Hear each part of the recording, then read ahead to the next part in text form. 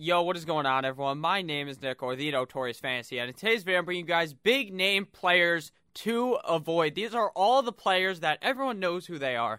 You all know all of these players. They're the guys that you see on the NFL posters. When you're walking on the street, you see their names everywhere. You hear about them all the time. And these are players that a lot of people are going to buy into because, hey, I know who this guy is. I've seen him do it. He's proved it before. But no, these are going to be the big name players that I am trying to avoid in all of my fantasy football drafts in 2020. So before I get into the video, I'd like to ask if you guys could please go down below and click that subscribe button. It's free, and I'm going to be producing content every single day all the way through the end of the fantasy football season. So let's get right into it. Big name players to avoid for fantasy football in 2020. So the first guy here is running back Melvin Gordon, formerly of the LA Superchargers, now a Denver Bronco, FFPC ADP, meaning higher stake league ADP, average draft position 28.24, now a Denver Bronco. Like I said, 6'1", 215 pounds. Melvin Gordon is now 27.2 years old, a 4.52 40-yard dash, 72nd percentile, 73rd percentile speed score,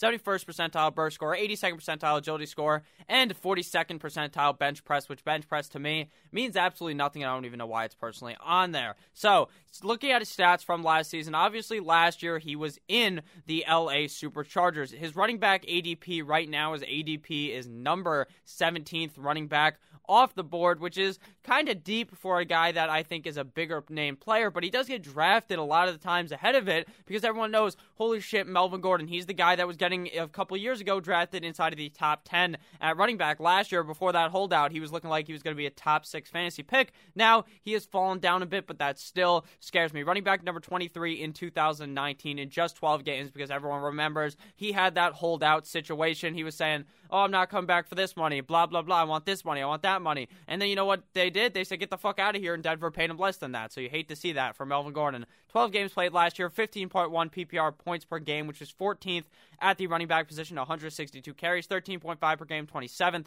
at running back, 612 rush yards, 51.0 per game, 31st at running back, 55 targets, 4.6 per game, 19th at running back, 42 receptions, 3.5 per game, 19th at running back, 296 receiving yards, 24.7 per game, 22nd at running back. His red zone touch numbers were 37 red zone touches, 3.1 per game, 15th at running back, and finally he had 9 total touchdowns, 10th at running back. So obviously this is a big move. He goes from LA to Mile High Stadium. Now, obviously, that's not much of a difference for running backs because it affects how you breathe and stuff when you actually go up higher. I'm not some type of deep doctor who can fucking figure out what that means for fantasy football, but to me, this move does mean a decent amount. Obviously, he goes from LA, where it was him and Eckler. It seems like Eckler was his backup bitch. Eckler was going to be this, Eckler was going to be that, he's going to be fine, just a pass-catching back, and then Eckler just becomes this straight-up alpha when Melvin Gordon's not in the game. He is just getting absolutely... Melvin Gordon's ass was getting absolutely torn open by Austin Eckler, because Austin Eckler is just putting 30 fantasy points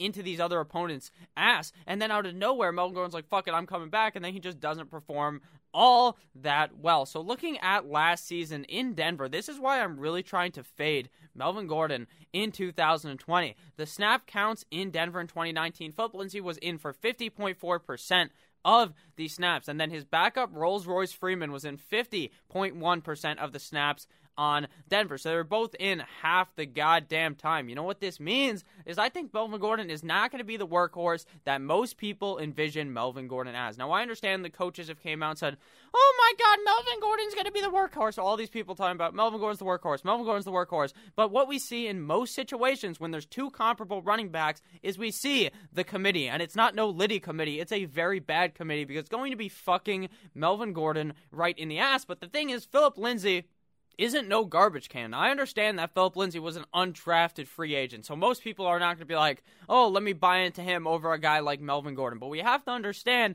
is once you get drafted, none of that shit matters anymore. Obviously, it matters for the contract, but it doesn't matter once they're on the field. Melvin Gordon's like 5 years into his fucking NFL career. So the fact that he got drafted in the first, second round doesn't fucking matter anymore. What matters is performance on the field. If Philip Lindsay is performing and he's known, he understands the system, and Melvin Gordon is also just playing about average, why in the fuck are you going to make Melvin Gordon the workhorse? I just personally do not understand it. I don't think we are going to see Melvin Gordon be the huge workhorse back that many believe he will be in 2020, so that's why I'm really hitting him with the backup Michael Jordan fadeaway on Melvin Gordon's ass. Next running back here, not running back actually, it's a tight end because these are from all positions, is Zach Ertz of the Philadelphia Eagles, FFPC ADP 32.2, 6'5", 249 pounds. His workout metrics are not very hot. 55th percentile 40-yard dash, 57th percentile speed score, 63rd percentile burst score, 55th percentile agility score, and 61st percentile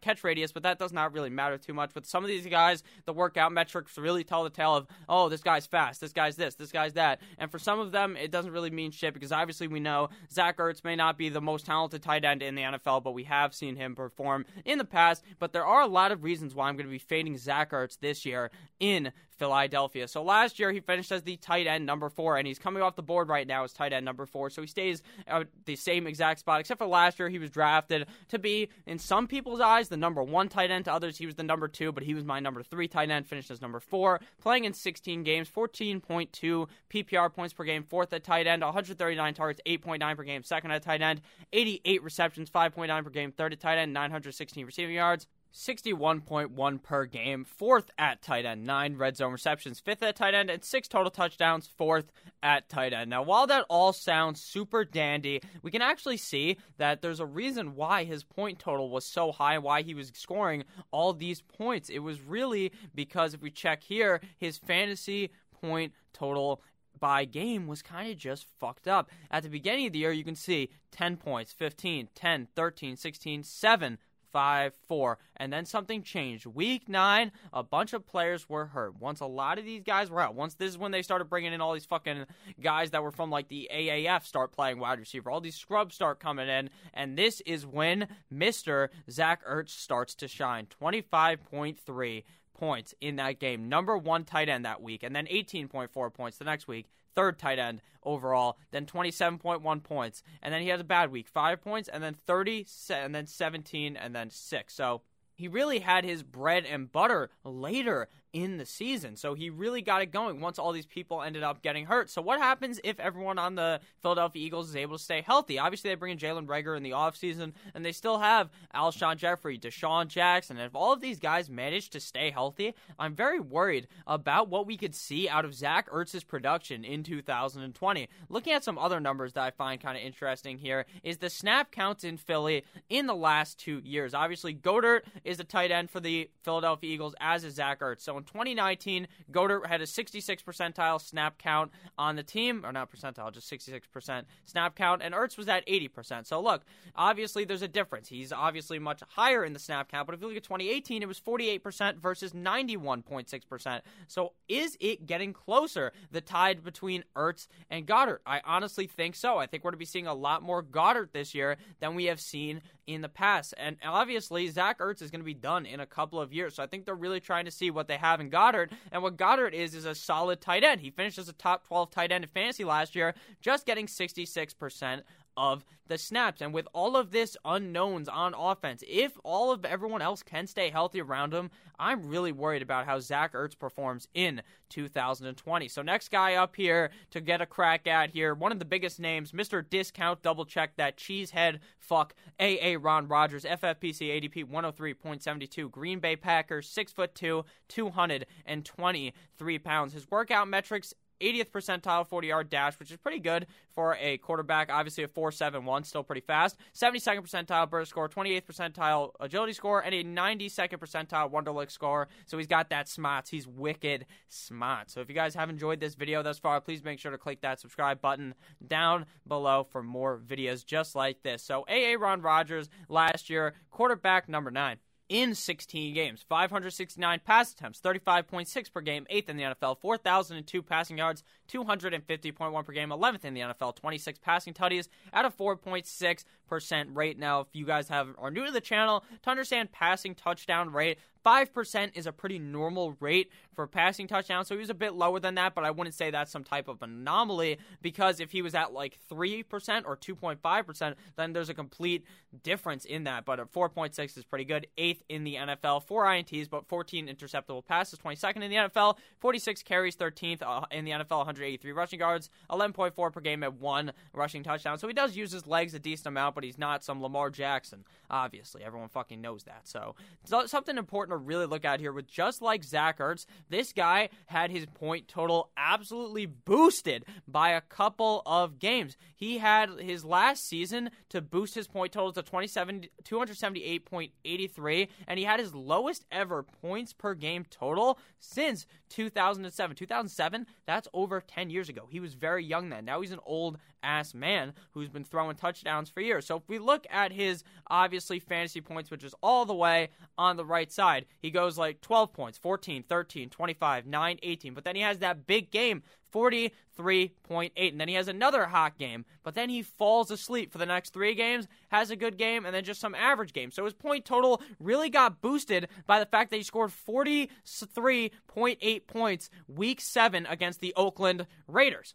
Every other game being just about average just means that he really wasn't doing all that good last year. If we look at the Packers' pass-run splits in 2018 versus 2019, there's a big difference. In 2019, under coach Mr. Matt LaFleur, the new head coach, obviously, of the Green Bay Packers, they're 40% run, 60% pass. Aaron Rodgers averaged 17.4 points per game, but obviously, just like I said, it's kind of skewed. But Packers' run-pass split in 2018 under Fat Man Mike McCarthy, 32% run, 68% pass. Rodgers 19.5 points per game, which weren't really skewed because he was just balling out of control because they were passing the ball a lot. So I think with a more run-heavy attack of the Green Bay Packers, we see a lessened AA run Rodgers. And with the fact that they ended up drafting Jordan Love in the first round and then A.J. Dillon in the second round and said, fuck you, Aaron Rodgers, we're not drafting you another wide receiver, I'm worried. I still think Devontae Adams is going to have a great season in 2020, but I'm worried about the fact that Aaron Rodgers doesn't really have anyone besides him to pass the rock. 2. Next guy up to bat here is Amari Cooper, wide receiver of the Dallas Cowboys, FFPC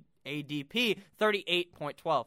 6'1", 211 pounds. His best comparable player is Greg Jennings. 89th 40-yard dash, 92nd percentile speed score, 24th percentile burst score, 97th percentile agility score, and his 75th percentile catch radius. Now, Amari Cooper, without a doubt, is a very talented wide receiver. ADP right now coming off the board as wide receiver numero 9. So, last year, he finished as wide receiver number 10, 16 games, 119 targets, 17th in the NFL, 79th receptions, 15th in the NFL, 1,189 receiving yards, 74.3 per game, 7th at wide receiver, 8 total touchdowns, 7th amongst wide receivers, and 6 red zone receptions. Now, those numbers all sound dandy because Amari Cooper is always going to be a top 12 wide receiver. He just always well. In Dallas, he's in a perfect situation. He has a quarterback that can easily throw for 5,000 yards. He has an offense with Mike McCarthy that's going to be tailored to passing the ball. We just talked about it. Mike McCarthy loves to throw the goddamn ball, whereas Matt LaFleur loves to run it. So, what is wrong with Amari Cooper this year? And it's the problem with Amari Cooper every goddamn year. The Cowboys were 12th ranked in run percentage in 2019 under Mr. Kellen Moore, who seems like he's going to be calling the plays again. Obviously, I brought up Mike McCarthy because he's the coach as well, but it seems like Mr. Kellen Moore is going to try to dumb it down, make it so that they run the ball a bit more, but obviously Mike McCarthy might still try to be passing the ball. They draft CeeDee Lamb, like I said, which obviously kind of hurts Amari Cooper because eventually CeeDee Lamb could become the alpha on this team. Now, I don't think that's going to happen this year, but it could happen in the future, but he's still going to be getting a lot of targets. He thrives against bad teams and disappears against those good teams. He absolutely eats like his name was Ezekiel Elliott against the fucking bad teams, but once he plays against a good corner, he's getting absolutely clamped down. They're holding him. He can't do anything. He is very, very, very inconsistent. One of the most inconsistent wide receivers for fantasy football, and he's one of the guys that's getting drafted inside of the top 10. As you can see against the Giants, a not-so-good team. He eats 22 points. And then he goes against Washington, but he plays a good corner in Josh Norman, so he scores 14 points. And then against Miami, against Xavier Howard, against a bad team. The Miami Dolphins at the beginning of the year were dog shit, 26.8 points. And then he goes up against a good corner in Marshawn Lattimore, plays terrible, 9 points. And then against Green Bay, he eats 39 points and then goes to 1 point.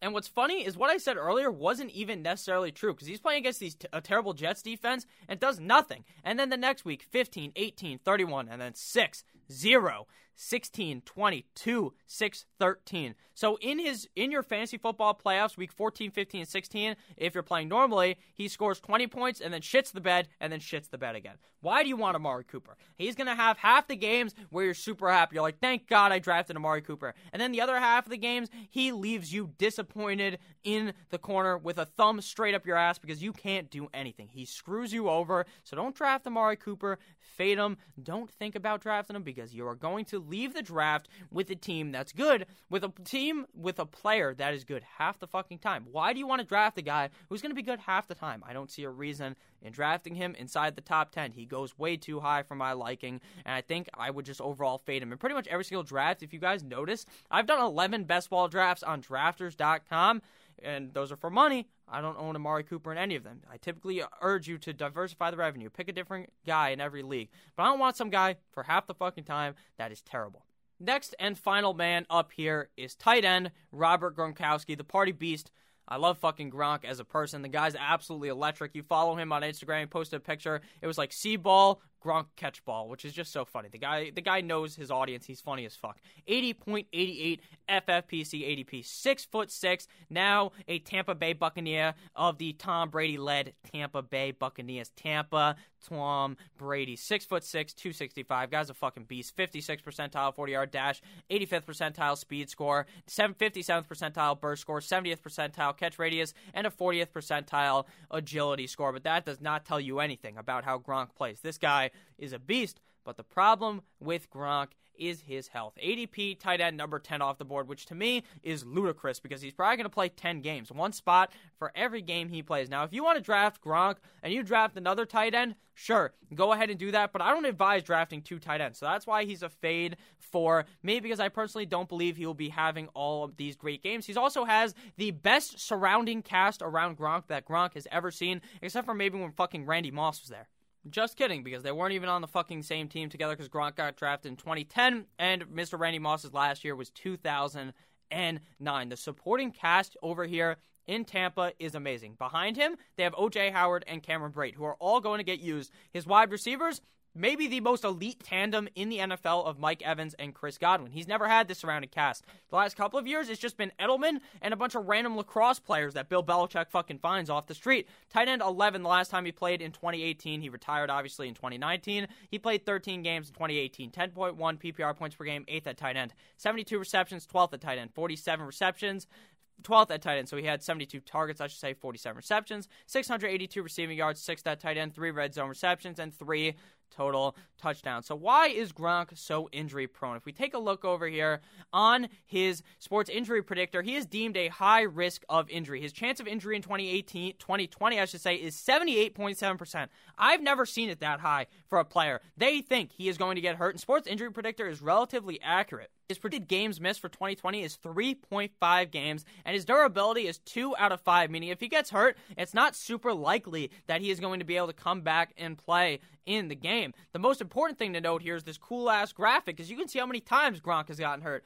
2 head injuries, but these are only the reported head injuries. He could have had way more concussions than that, because back then, they just let you play through it. Before a couple of years ago, 1 neck injury, 1 chest injury, 2 arms, 5 hip, 1 on the leg, 1 on the other leg, and then 3 on the knee, 1 on the foot, and 1 on the thigh. What the fuck, Gronk? Gronk is very injury prone. He gets hurt all the time. I love Rob Gronkowski, the player. I love Rob Gronkowski, the human. And I would love to see what he does in Tampa Bay. But what shows me is that the injury concerns are very high, so I'm going to go ahead and fade Gronk. But I do hope Gronk has a good season. Just like all these guys, I hope they all have a good season. I just personally don't believe they do. So thank you guys all for watching this video. If you had a fun time listening to me blabber on about all these players, make sure to click that subscribe button because I make videos every single day. I'm going to be ramping it up. We're going to be seeing maybe 2-3 videos a day come August and late July. I love you all. Have a great rest of your guys' goddamn day. I'll see you guys tomorrow with yet another banger of a video. Click on one of the videos that's also on your screen as well. Have a great rest of your guys' day. See you tomorrow. Goodbye, guys.